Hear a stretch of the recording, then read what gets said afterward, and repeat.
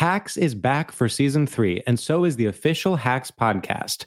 In each episode, Hacks creators Lucia Aniello, Paul W. Downs, and Jen Statsky speak with cast and crew members to unpack the Emmy-winning comedy series. You'll hear Hannah Einbinder and Jean Smart speak to their on-screen dynamic, along with stories from the show's writer's room, on-set antics, and creating the world that Deborah and Ava inhabit. Watch Hacks, streaming exclusively on Max, and listen to the official Hacks podcast on Max or wherever you get your podcasts. Something that makes me crazy is when people say, well, I had this career before, but it was a waste. And that's where the perspective shift comes, that it's not a waste, that everything you've done has built you to where you are now.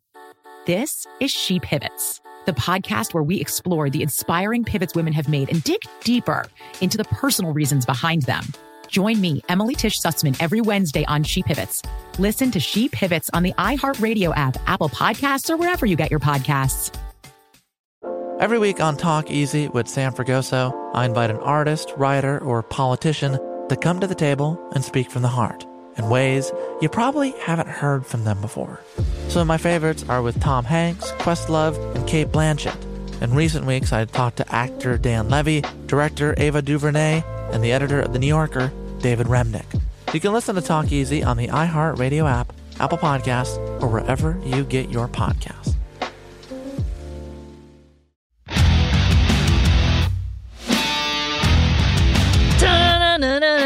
Born to Love. Hey, Scott. Hey, Ellie. How are you? Good. Welcome to Born to Love, everybody. I'm Ellie Kemper, and the voice you just heard is Scott Eckert. We are the hosts of Born to Love, where every week we have a guest on the show to talk about something that they love. I am especially excited because today's guest is my favorite author, Michael Lewis, and he's going to come in today to talk about his love of kids' sports. I'm so looking forward to this. I'm a huge fan of Michael Lewis, as are you. So you've told me so in confidence. But we are so excited to talk with him today. He's just a brilliant man, and that will be a great conversation. But before that, I wanted to talk to you about something that it's not that I learned I loved this week, but something that I had to remind myself that I just love. Oh, it's a blast from the past? Well, kind of. And you may have noticed in my rendition of the Born to Love, what do you call it? Not a mantra. Ditty? The ditty that you do? Jingle. The jingle. The Born to Love jingle. I may have been sort of invoking the style of The Boss. You were channeling Bruce Springsteen? Yes. If you couldn't tell in my singing of the Born to Love jingle, yeah, I love Bruce Springsteen. So, okay, let me back you up here. I've always loved Bruce. Who doesn't?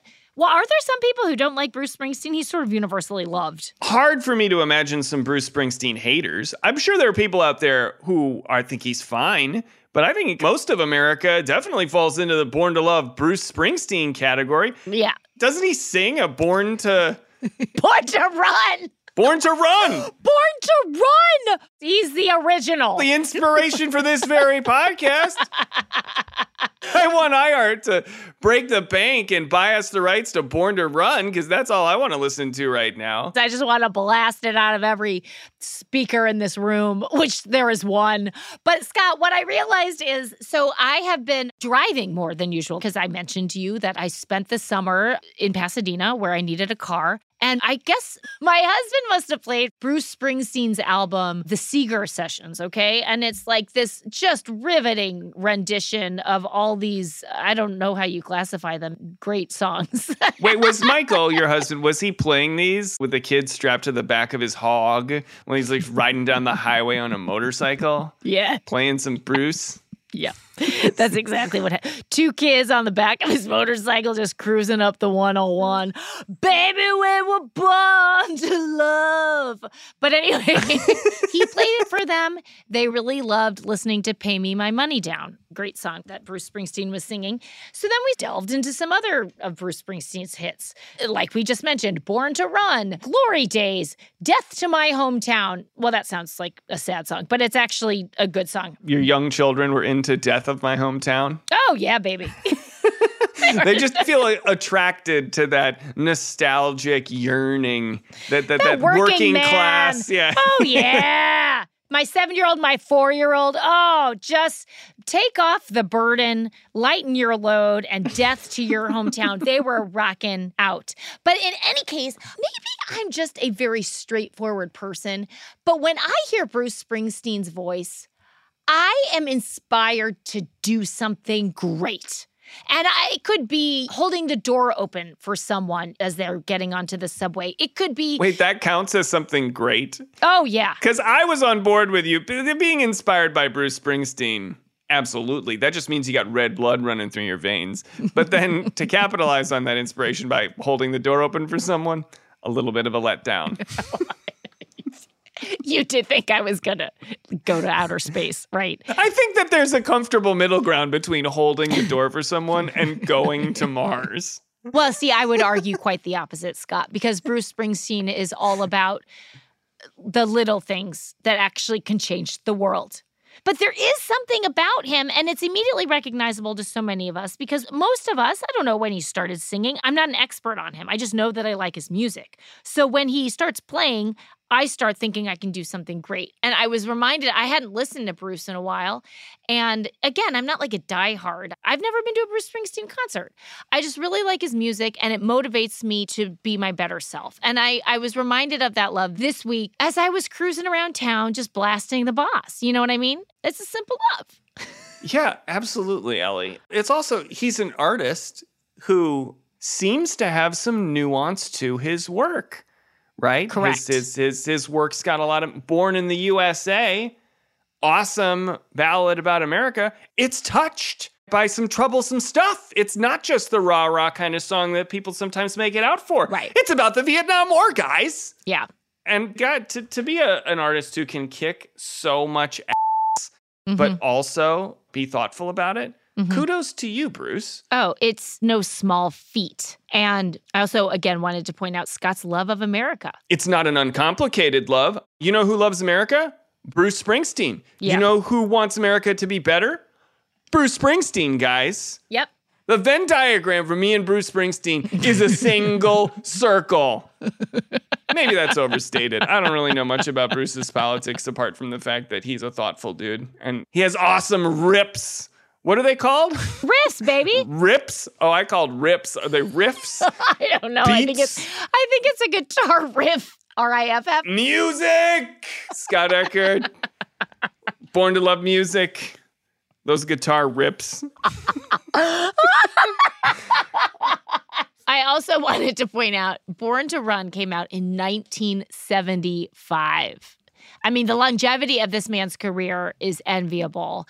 Also, an enviable career, nice little segue into our guest today, Sir Michael Lewis. Michael Lewis, definitely a boss. Ultimate boss. For those of you who don't know, Michael Lewis, critically acclaimed author and journalist. His work covers business, sports, academia, government. He wrote 2 of my all-time favorite books, Moneyball and The Big Short, both of which were adapted into blockbuster films. Together, those films earned 11 Academy Award nominations. His newest book, Going Infinite, The Rise and Fall of a New Tycoon, goes behind the scenes at cryptocurrency hedge fund FTX. It tells the story of its enigmatic founder and its spectacular collapse. Going Infinite, Ellie, do you know when it comes out? I'll give you one guess. Today. It comes out today, guys. Or yesterday, if you're listening to this on Wednesday. I guess the time gets complicated. It comes out on the day that this podcast is released, which means that definitionally you can buy it. I'm probably already reading it by the time this comes out. Scott has pre-ordered the book. We are so excited to talk with Michael Lewis. We just think he's like the smartest guy ever. And when we come back, we're going to talk to him about his love of kids' sports.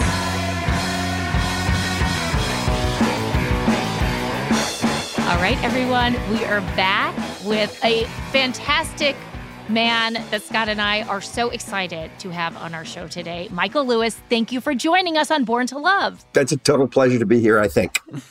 Yeah. We're about to find out. We'll find it. In 20 minutes, you can amend that statement. Michael, we are huge fans of everything you've written, the podcast you've hosted. We want to talk today about something that you love, kids' sports, specifically your kids' sports. So talk to us about why you love that so much and how I can get my own kids to love sports. So you're catching me on the back end of what's been basically an 18-year journey. Okay. It starts with my now 24-year-old as a 6-year-old girl. And I played sports, but I didn't have any ambition for my children this way. And I think my wife, she needed to find a way to get me be a more involved dad. Mm-hmm. And she noticed there was this little softball field down the street where little girls were playing, and there was a league. And she signed Quinn up and said, you got to take her. So what you got to understand first is where I live, because this actually, I think, has a huge effect on your relationship to your kids' sports. You're in New York, right? I'm in New York, yeah. All right. So we're in Berkeley, and the softball league in Berkeley was my gateway drug. The softball league in Berkeley was created by a moral philosopher at Cal in the 1990s, and he created it as a reaction to the madness of American kids' sports. He created a league where the score was kept, but no one was allowed to know the score or ask the score. You asked, why was the score kept? It was to make sure that no team won too much. Oh, my God. And it was sort of modeled on, I think, Scandinavian leagues. That sounds Scandinavian. The guy who created, he said, the purpose of children's sports is the moral education of the parents. I love that. It's like to teach the parents what their child's relationship is to the rest of the world and what their relationship is to their child. Yes. And so this was the beginning for me. Sorry, do you recall this gentleman's name offhand? I do. Just popped into my head. Harlan Stelmach. Thank you. Of course it popped into you. Okay, I would never, okay. I mean, I could monologue for what happened next for 20 minutes. I don't want to ruin your podcast, but it was so joyous. The whole thing was so joyous and just fun. For both of you. For both. And I got roped into coaching right away. It wasn't like you imagine children's sports. It really was play. I'd start each practice with improv exercises. Like the kids have to make a shape of a donkey with their bodies on the field, or mirroring exercises. You've probably done all this in your improv life. Scott and I are seasoned improvisers, so we're no strangers. We've made so many donkeys, Michael. I know it's not about competing, but Ellie and I would win. We'd make a really beautiful donkey compared to those 6-year-old softball players. So sweet little Berkeley League where nobody's keeping the score. But nevertheless, you find when you're with parents for a while and their kids playing sports, is even the ones who say they don't care whether their kids win, they care. They care. They care. Yes. And so if they're suppressing it, it comes out in some other way. Can you tell us honestly, did you care? Of course. Oh, okay. Okay. Of course. And in fact, even though my practices were fun and I tried to hide my desire to win from the kids, sure, I did get a little bit of a reputation as a coach who was winning too much. And it's the worst thing you could do in the league. If you lost all the time, everybody loved you. Now, yeah, but how can you can't orchestrate that. I was writing Moneyball. I was applying advanced statistics. How could I not win? Wait, what was this? You were writing Moneyball while coaching the team? That's a little caveat. Were these the rumors that were being spread about you, or was it true? Were you applying the advanced statistics to your daughter's teams? Right. Well, I'm getting a little ahead of my story. So what happens is, 2 daughters, Quinn and Dixie. Yes. They're 3 years apart. Flash forward to 4 years. The league has this all-star team. The girls are picked out of the league. They try out. It's called the Sting team. And I take both girls to the tryout. Dixie wasn't meant to try out. She was only 7. She was too young. Yeah. But she was there, so I just kind of threw her into it. Yeah. And instantly became clear that, oh God, she's really good.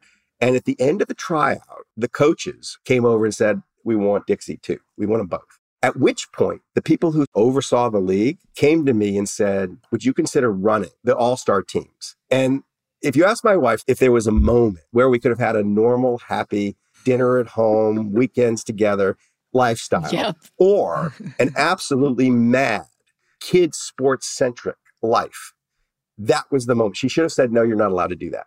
However, I said yes. And she said, fine. The whole thing was her idea to begin with. It was her idea in the beginning, but it was. But you took it to the next level. At this point, she's feeling like Dr. Frankenstein. The thing is starting to spin out of control. That's right. And so I took over this thing, and we had these little girls who came from Berkeley and this Norwegian softball league who were taught not to keep score and not to care about whether they won. But once you went on the road, once you went into the Central Valley of California, well, yeah, you were playing Republicans. You were playing people who were raised to kill. And so these little girls in my charge, they were like these small, furry creatures who'd been raised on an island without predators. Right. That's exactly right. And then you put them in another environment and they got slaughtered. The game would be over in 3 innings. Everybody would have struck out. Mercy rule 15-0. So after a year of that, I said, no mas, we're going to fix this. This is where I started to get serious. So at that time, Berkeley had like the best softball team in the country, or very close. And so I basically went over to the women's softball practice and I threw this huge sack of cash on the field. And I said, I'll pay as many of you to come over and fix my problem, to turn these small furry creatures into killers. And it was fabulous. So a year later, we had best pitcher in the country and the best hitter in the country. And these names actually would be familiar. Jolene Henderson was the pitcher. Val Ariota, who's the captain of the Olympic team, best hitter in the world. They became our coaches. And this is where it got really funny because softball is its own thing. It's different from baseball. Almost all the other teams had dads, and the dads were coaching baseball, basically. Right. They had no idea about this other game. And the other coaches would treat them with this kind of condescension. Oh, you're a nice woman. Right. But they were killers. And 2 years later, Dixie, her team, went 24-1 one summer and was ranked number 1 in the country in one of the polls. We were just slaughtering people.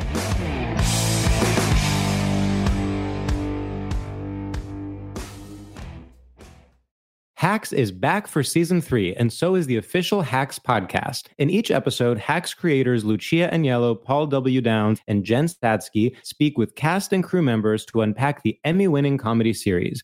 You'll hear Hannah Einbinder and Jean Smart speak to their on-screen dynamic, along with Hacks writer and actor Pat Regan, on how their improv experience helped them when shooting scenes and what it was like writing scripts for specific actors. You'll also hear from crew members like the costume designers on what it was like creating the world that Deborah and Ava inhabit. Hear stories from the show's writer's room, on-set antics, and more. Watch Hacks streaming exclusively on Max, and listen to the official Hacks podcast on Max or wherever you get your podcasts.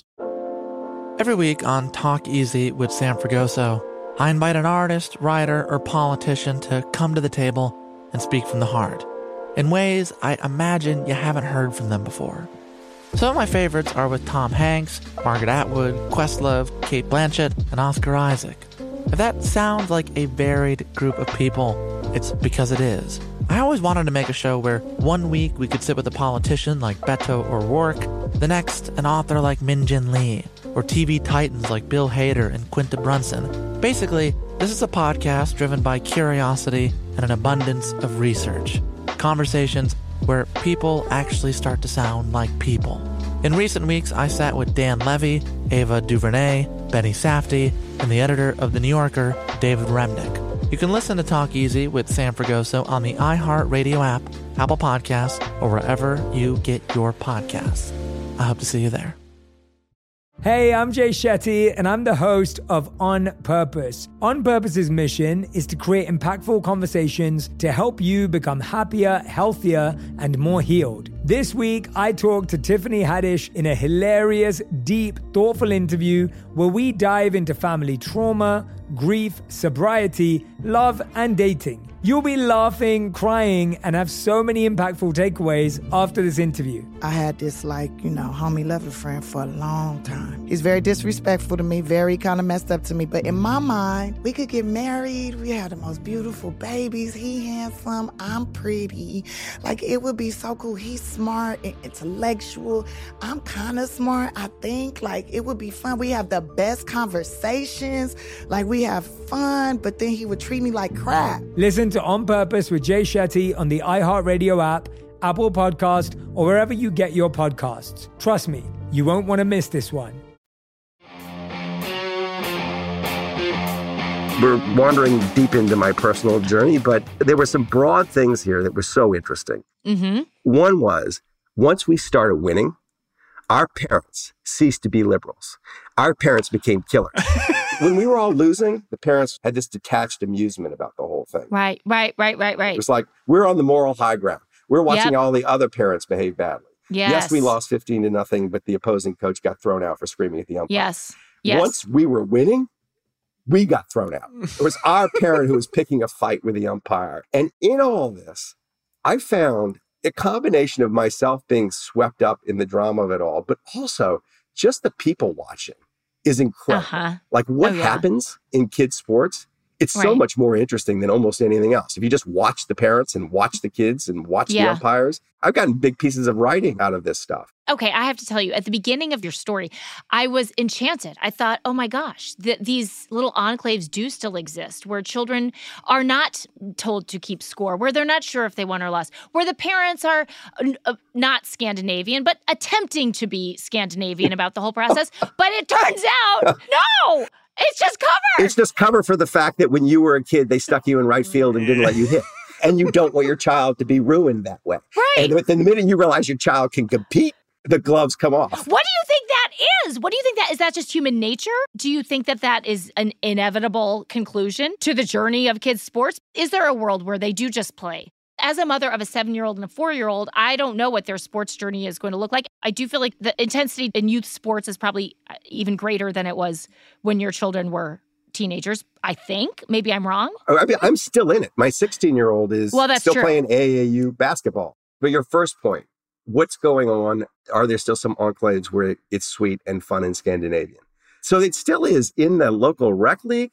The Berkeley Girls Softball League is as sweet as it ever was. Okay. It's just when you leave I bet. Berkeley and have to compete against Republicans that things change. But there is this relentless pressure, and it's reaching kids at a younger and younger age to either excel or drop it. Right. This is a thing that you're going to do that is going to help you get into college. Yeah. Or it's a waste of time.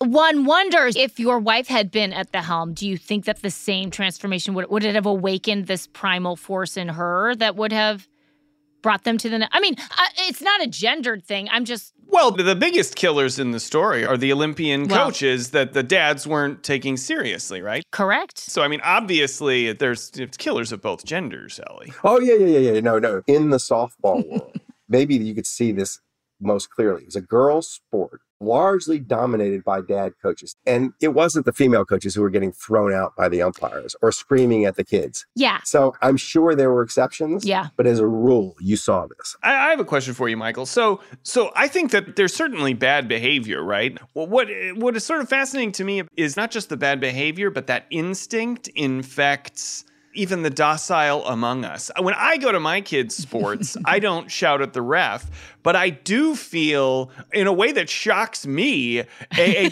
primal desire. When I cheer for my favorite pro sports team, it's an intellectual connection. I mean, it's emotional, but like, I'm not a New York Yankee, right?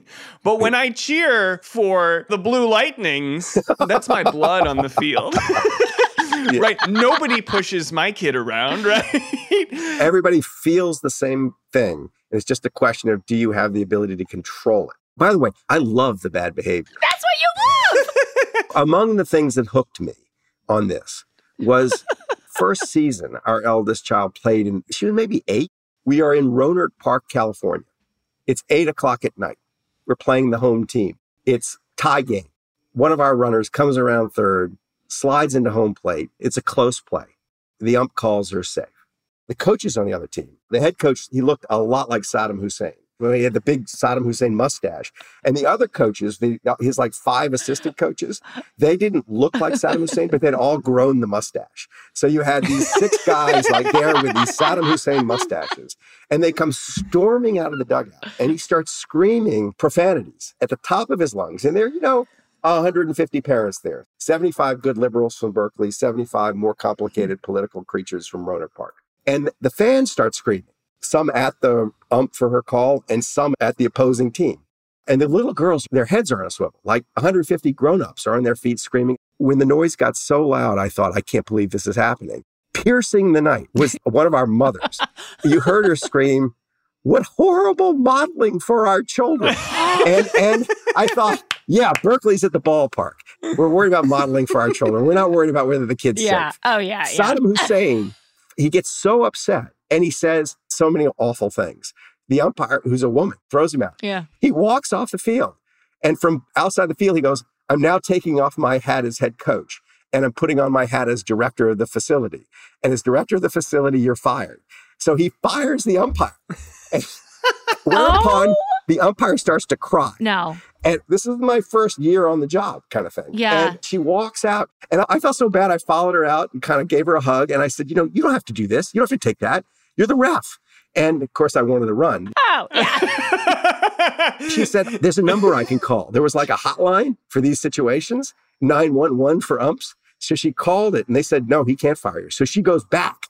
And I don't even remember what happened in this game. But what I remember is thinking, like, where else do you get to witness such human behavior? Yeah. I remember many of our parents were saying that was a traumatic experience for the girls. Like they shouldn't have to experience that. And I thought, I am so glad my daughter saw that. I love that she could see how badly grown-ups behave. Yes. Because usually she's seeing grown-ups with these masks. Or they're so inaccessible. She's not seeing them behave the way they behave when they really care about something. And it's sort of like, don't be this way. And I wanted as much of that as we could get. Let me ask, after the event, would you break it down with them? Oh, yeah. So that was, okay. Oh, you yeah. would talk about the behavior. Oh, yeah. And I'd say, Saddam Hussein is not necessarily a bad guy. He just had a moment. I've always said that. For years, Ellie. Saddam Hussein, bad rap.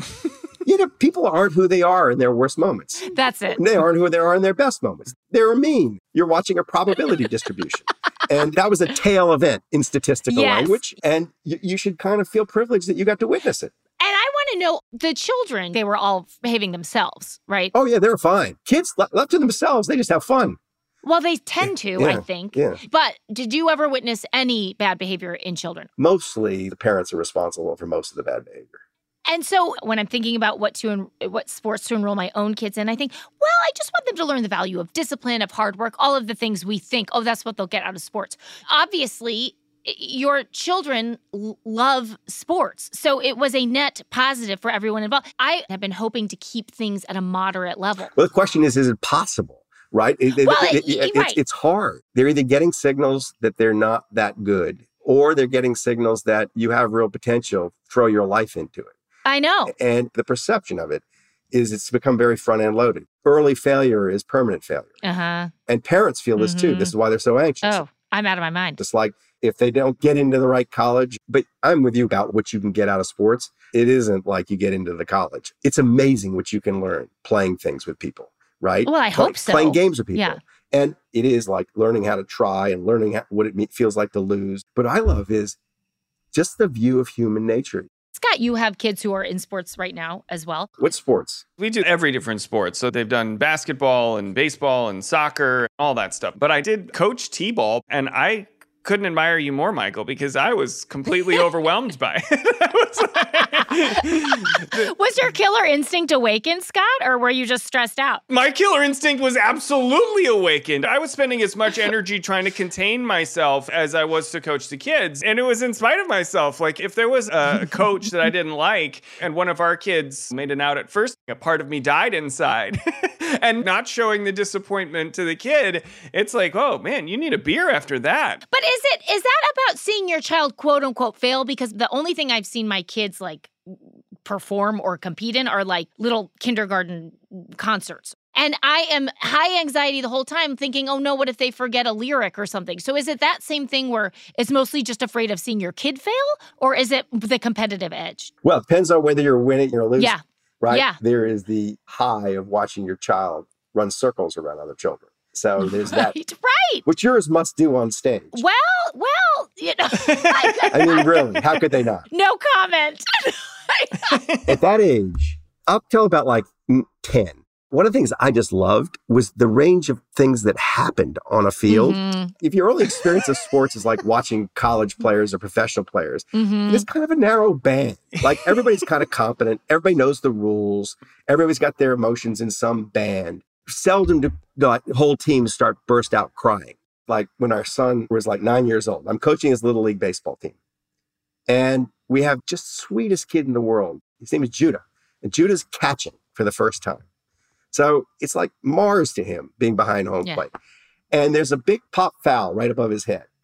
And he's internalized an instruction that when you're a catcher and there's a pop fly over your head, you get rid of something. And what a catcher's supposed to do is throw the mask off so you can see the pop fly. All Judah's remembered is that you're supposed to get rid of something. So he throws his glove off. And he's sitting there with his bare hands and his mask on. Oh, waiting for this ball to come down.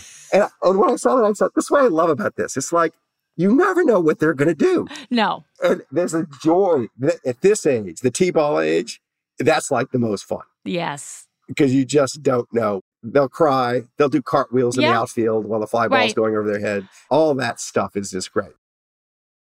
Scott, I have a question for you. When you're coaching T-ball from that season. Oh, boy. When were you most ashamed of your behavior? Scott. Like, if you had to go back and rewind the tape, is there any moment where you say, that's a moment where I would do something different? There is, and I share this just because it's funny. It's probably not what you expect. I can't wait. The thing I most regret is that we were doing a catching drill where we just had two lines and they were throwing the ball back and forth, and they weren't very good at it, of course. And I had an assistant coach, Coach Richard, and one of the kids just threw a ball that hit Coach Richard right in the face. And I was so irritated that I had to deal with Coach Richard, who was genuinely hurt. And I was like, okay, Richard, it's fine. Come on, guys, let's get back to it. So I completely ignored Coach Richard's pain. And for the whole rest of the season, he carried that pain with him. You were mad at Coach Richard. I was mad at Coach Richard for screwing up that catching drill. Yeah. How about you, Michael? Maybe this is how we should end this segment. What is something that you regret from your time in kids' sports? So I always knew what the right thing to do was, but there were moments where I just couldn't control myself. And it was subtle, but my kids could pick up on it. So this is not one thing, it is a class of thing. And the class of thing is, after the game, getting in the car, what you do when the game has gone bad. Mm-hmm. Now, you've suffered, you're miserable because you watch your child have this horrible experience. They were miserable, but likely they're over it by the time they get in the car. But they know from past experience that you're not. They're watching you to make sure that this is like no big deal. And what I should have done all the time, but I only did some of the time, is when you got in the car, have a subject to talk about. Right. That is completely natural, something fun that will establish that didn't matter. So there were just like 20 times when I just didn't have the energy to figure out what the topic should be. And so we got in the car and there's kind of a silence, and Walker or Dixie or Quinn would look over and say, I know I suck. And I would say, no, you were great. But at that point, it was too late. Too late. Yes. Yeah. Like you just said, you're lacking the strength to do it in that moment. You're depleted. I might argue, maybe fine for your kids to see you in that moment, right? I mean, that's life. There's not always going to be a little diversion. And hopefully, you're just winning championships left and right. So those moments are few and far between. Now, Scott, you're not always going to win. Shotgunning beers and spraying champagne. Absolutely. Michael, it's been a delight talking to you about kids' sports. Pure delight. Do you have a couple minutes to stick around with us? We have a game to play. Yeah.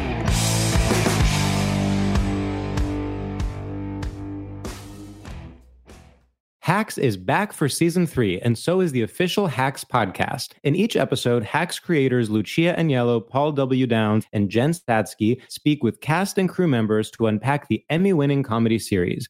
You'll hear Hannah Einbinder and Jean Smart speak to their on-screen dynamic, along with Hacks writer and actor Pat Regan, on how their improv experience helped them when shooting scenes and what it was like writing scripts for specific actors. You'll also hear from crew members like the costume designers on what it was like creating the world that Deborah and Ava inhabit. Hear stories from the show's writer's room, on-set antics, and more. Watch Hacks streaming exclusively on Max, and listen to the official Hacks podcast on Max or wherever you get your podcasts.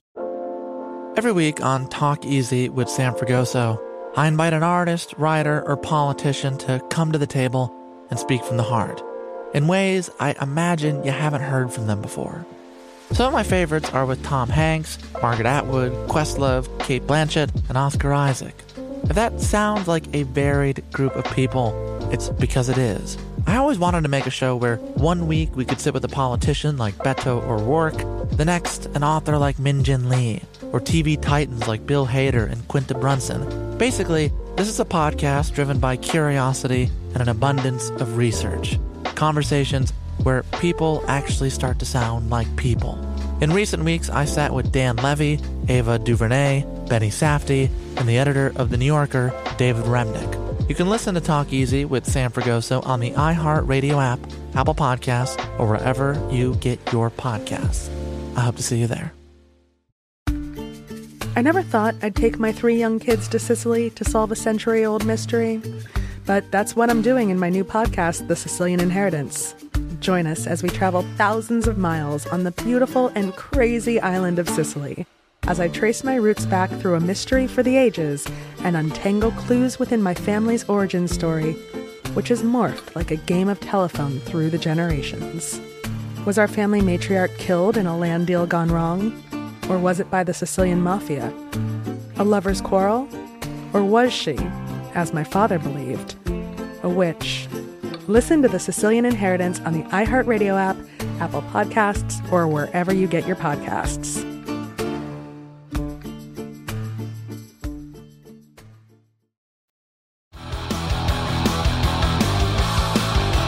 Okay, guys, we are here with Michael Lewis. We are playing our favorite game, our only game, called Love It or Loathe It. So, Michael, we are going to fire some items your way, and we want you to tell us if you love that thing or you loathe that thing. There can be no in between. It's a game of extremes. Okay?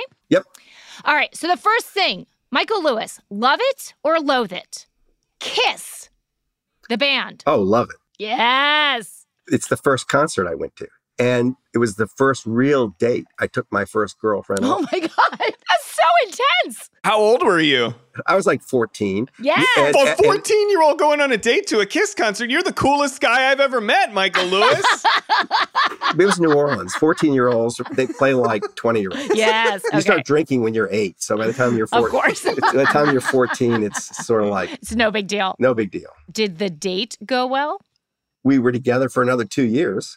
Oh, my gosh. So, started things off with a bang. Yeah. Well, that's fantastic. So were you a big Kiss fan growing up, or were they happened to be in town? They happened to be in town.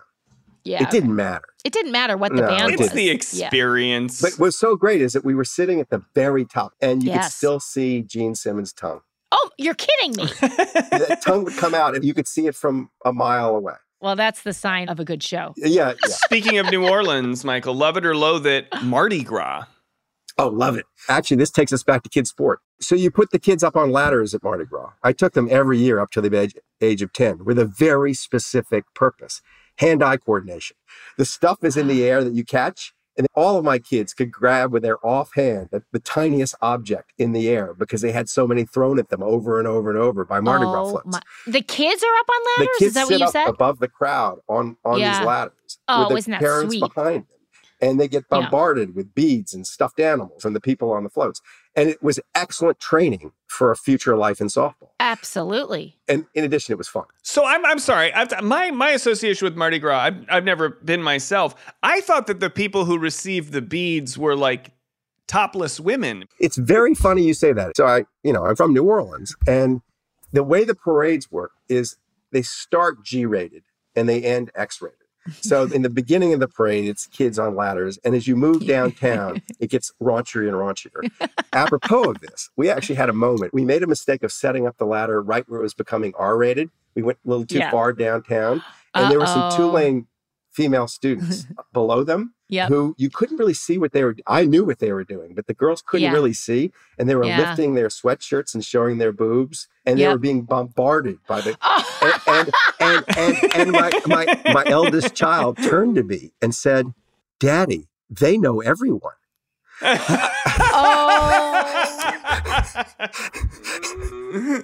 Everybody loves them. Everybody loves them. Oh my gosh. Well, that's adorable. Yeah. Okay, Michael, love it or loathe it? IKEA. Loathe it. Yeah. So I just finished writing a book about FTX and Sam Bankman-Fried. Yes. It was 7 months of really careful, hard work. It was a tricky book to pull off. Right when I finished, I went and visited eldest child, Quinn, in New York City, who's just moved into an apartment. And she had an IKEA desk that needed to be assembled. And she'd left it for me to do it. And I realized about 4 hours into this, after I'd messed up the instructions 3 different times, that if you asked me, would I rather have to write the book over again or assemble this desk, I would rather write the book. Wow. It was more traumatic trying to assemble this desk than it was writing a 300-page book. And you think I'm joking, I was drenched in sweat. I was cursing. Yep. I was like, oh, I missed step 3, which meant step 9 was no longer a valid step. Yep, been there. Where was Quinn was she like at work? Was she laughing, taking pictures, watching you? Exactly what she was doing. Once she saw the sweat start to trickle down my face and the first curse word, she started videoing. Yeah, she was really, she was really having a good time. That's the best way to thank your dad for helping with the desk.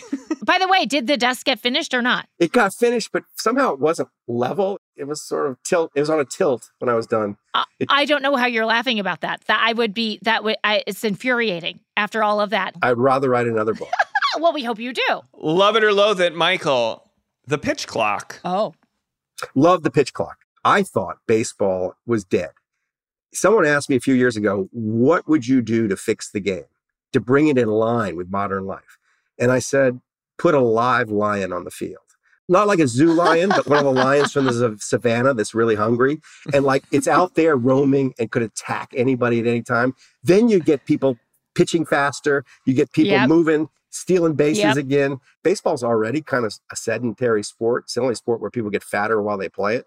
And you got to find ways to get people moving faster. Yeah. And the pitch clock just does that. It's good. The pitch clock is your lion. Yes. I love that. I mean, I think it's pretty funny that your solution was a lion, and then they accomplished at least a good deal of the same thing, but just by adding a timer. I think a lion. I think a lion would still. I'm not against lion. I'd like to see it one. They should do that as an all-star game. Everybody would have a little skip to their step. Okay, love it or loathe it. Pie. I love pie. Prefer it to cake. I instantly love it because most of the other options I regard as inferior. Like what? Cake or even cookies, as much as I like cookies. Agree. I think that there's something about having the combination of the wet and the dry. Yep. But people go wrong with pie is trying to make it a little too healthy. Oh, don't. It's sort of like thinking they're getting fruit or whatever. Right. But once you just acknowledge it's a dessert and you go full on. I completely agree. Yeah. You want a wet fruit with the flaky crust. That combination is delightful. And then also, see, the problem with cake, or this is your love it or loathe it, not mine, but cake or a cookie, it's the same thing over and over again. So I'm with you yet again. Is it my love it or loathe it? Because you just seem to be expressing a lot of opinions here. It seemed to turn into my love it or loathe it. And by the way, I didn't even come up with pie. But it turns out I have very strong feelings on the subject. I've never made a pie. I'm kidding. Sorry. I was just trying to take it to the limit. I love pie. Last one, Michael. Love it or loathe it, treadmill desks. Love it. I have one. However, I can't actually write anything there. But I can use it for paying bills, all that kind of stuff. And I've become a step obsessive. Oh, you are? So's my husband. I got one of those. I just, once you start measuring stuff, it starts controlling your life. You can't stop. But how many steps do you do a day? Try to do 13,000, but... That's a lot! But yeah, that's what when I'm writing a book, it's so hard. But the tread desk, I love having the option of picking up some steps while I'm doing some mundane, normal desk-related task. When you say you can't write while you're doing it, is it because of the mental concentration it requires, or because it's like, whoa, like it's too wobbly? I'd be in my own world. I become so oblivious of my surroundings. Yeah. I lose track of time. I couldn't remember to keep my feet moving. Oh, God. So it's hazardous. It would be hazardous. It just wouldn't work. But I think tread desk is a great step forward for mankind. I think everybody needs to move more. Everybody, including baseball players, especially the baseball players. Especially baseball players and pie lovers need to hop on that treadmill desk. Michael, your newest book, Going Infinite, comes out today. I am thrilled to read it. I've pre-ordered it. Ellie is thrilled to read it. What do you want to tell our listeners about it? It's one of the most curious stories I've ever stumbled into. It's about Sam Bankman-Fried and FTX, which is the great crypto sensation that then collapsed. And it was such a curious story for me because of the way I wandered into it. In September of 2021, a friend called me and said, I'm about to do this business deal. It was swapping shares in his company for shares in Sam Bankman-Fried's company. And he said, the problem I have is I don't have a read on who this guy is. He's arrived on the scene so quickly, no one has any idea who he is. Could you just sit down with him and let me know if this is a person I should do business with? So Sam Bankman-Fried came over to my house and I took him for a hike in the Berkeley Hills. And an hour into the hike, I thought, oh my God, this is one of the greatest characters I've ever met. I just want to see what happens. And I asked him, can I just go along for whatever ride this is? And so I went along for the ride, the up and the down. And I also called my friend and said, sure, swap shares. What could go wrong? But I got to ride shotgun, watching the whole thing. And it's given me a privileged view of one of the great stories of our age. And well, I hope you agree when you read it, but I think that if a novelist had invented Sam Bankman-Fried, they'd win a Nobel Prize. You know, it's just like the character's so interesting. You could only draw it from reality. You couldn't paint this portrait out of your imagination. So it was a total joy of a book to write. And it was so odd because of the way I kind of walked into a bigger story than I thought I was walking into. For listeners who might not be familiar, the way the story ends is he goes to jail. Is that right? No, he goes to trial. I guess he's in jail right now, awaiting trial. But his trial starts early October, and we don't know how the story ends yet. I cannot wait. Are you now on the hook for hundreds of millions of dollars for your friend? Yeah. Is your friend it's funny. annoyed? It's funny. That has not come up. What? But he is aware that I think he's aware that if he's looking for character judgments, that maybe he should look elsewhere. Because I just got so interested in the character. I forgot the implications for him.